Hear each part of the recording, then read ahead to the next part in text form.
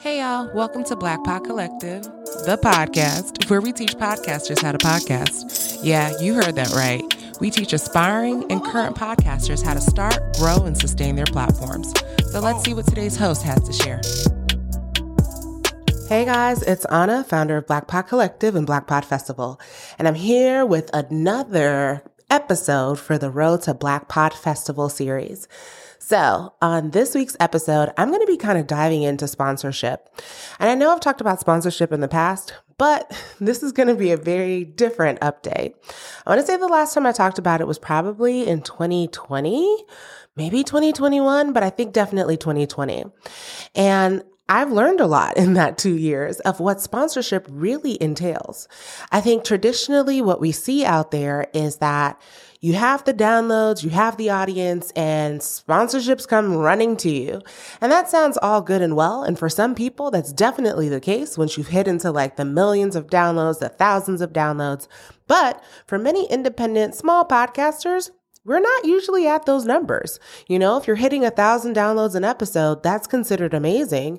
But I think that's like the top 3 or 10% of podcasters that are there on the independent side. So today I really want to kind of dive into like really what that entails and what planning Black Pod Festival has really taught me about sponsorships and how it's really more about your network than anything else. So let's go ahead and dive into it. All right. So sponsorships, let's talk about it. The main thing here is it's really about who you know. And I know we've also looked at that as like the good old boy system of like everything is about who you know, but to meet the people, you kind of have to have the access. This is where I look at podcast conferences. And I know you're probably like, Anna, are you still just peddling Black Pod Festival to us? Not necessarily. Granted, I do want you to join because you can learn so much and then some, but this is really on a holistic standpoint. I am more of a person who I don't genuinely like to talk at podcast conferences. And my main premise for that is I don't want to be one of those people where it's like every time you see that I'm speaking somewhere, you're kind of like, what more could she possibly have to tell us? Or you feel like, I see her everywhere. Now what I have to say is not as valuable. So for me, I haven't traditionally applied or really wanted to speak at podcast conferences because I know how I feel when I see the same people on the same circuits year after year. And along with that, I have my own podcast conference. I want you guys to come to this and, take a look and hear me. But it's one of those things where it's more about who is there, not always who's on stage. So granted, I'm not really a person who I want to be on every stage. I want everyone around the world. Well, that's not necessarily me as a person. It's not my personality. It's not my cup of tea. But in actuality, I recognize that I need to start going to more podcast conferences, meaning investing the money and paying for the hotel, paying for the flights, because that's where people can get to know me. The industry movers and shakers that I want to know, who I want to be at my podcast conference, that's where I'm in essence going to meet them. This is the same for you as an independent creative. You want to take the time to go to some of these industry events, whether it's Ad Week, whether it's figuring out who your niche and target sponsor is and finding out where do they like to go. So this isn't always podcast conferences. Let's say you're a mom blogger or you're a mom podcaster and your whole platform is about being a mother. Well, I want to say back in 2020 or 2019, before the world became crazy, there was a mom's week or a mom's conference that took place for a week. Guess what? I bet your target sponsor was probably there. And so that means doing the research to understand, like, where are the people that you want to connect with? Where do they go? How can you meet them in person so that they can get to know you? Because when you don't have the millions and the thousands of downloads, what really converts your sponsors is you. Getting to know you as the person, getting to know your passions, and why you're interested in this. This means building relationships. Like I've had sponsors who just met me, and I've had others who I've been talking to for years who just finally came on as a sponsor. And so it's a long-term relationship. It's not just to here's some money and go forth, be great and prosper.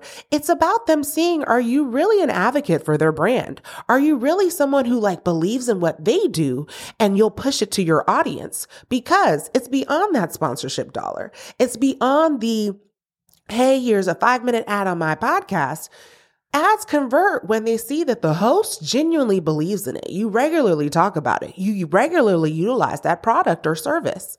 And so when I think of sponsorship and what I've learned over the last 2 to 3 years, it's really more so about who you're able to connect with, the relationship that you're building with them by attending different events and conferences and things that they may be hosting, and figuring out how you can get in front of those people, figuring out how you can build that relationship, build that connection, whether that's like signing up for their newsletter and connecting with them on Twitter and engaging with them on their post. This is how you gain that visibility, even in instances where you may not be able to afford a podcast conference or a conference for that particular niche or industry. This is what I mean by networking in a digital space. In the world of digital, you have to find strategic ways to get in front of who you want to know. And so as we look forward to Black Pod Festival, as we look forward to just Black Pod Collective as a platform, I know for myself, I have to do a better job of going out of my comfort zone. I'm not really I'm a people person, but I also get super overwhelmed by being around a lot of people. And so going to too many conferences for me after a while just feels a little like, okay, I can only do one of these a year. And that might just be Black Pod Festival. But it's pushing beyond that comfort zone. It's finding your voice. It's finding the ability to say, you know what? This is a goal I have for myself, and I need to connect with 3 different people within my industry. And it's not saying that that person will be who sponsors, but they may be the connection you need to your next big sponsor, your next big person. Because what's better than money is those who are able to speak up for you and vouch for you in rooms that you may not have access to just yet. So that's relationship building. That's getting to know people within your niche and your industry, finding out where they are. So I know we sometimes see these bigger platforms and we're like, how do they get here? How do all these girls, all these guys know each other? They know each other because they took the time to go to the things, network with each other, engage in each other's content. And that's how you build impactful relationships. I say this all the time. People often reach out to us to see if we can sponsor their event, their podcast, their platform, but they don't even follow us. You've never engaged. You've never come to anything we've done. And so immediately it comes across as, so you just want money, not really a partnership or a relationship. We are a small brand. So if that's happening to us, imagine these larger platforms who are probably receiving emails week after week, conversation after conversation, asking for the same thing. Set yourself apart by taking the time to know the person behind the brand, if it's a smaller brand, or the point of contact within those organizations, and figuring out how you can build a relationship. That could be in-person event, that could be, digital experiences, workshops, but find your way to make your way in, because this industry as a whole is about who you know and how you can provide value on a reciprocal standpoint. So I hope you guys found this helpful today because, hey, I'm still learning. I'm not saying I have the answer to all things, but in the time that I've been doing this, I've learned quite a bit about sponsorships and really how we can network and grow our platforms.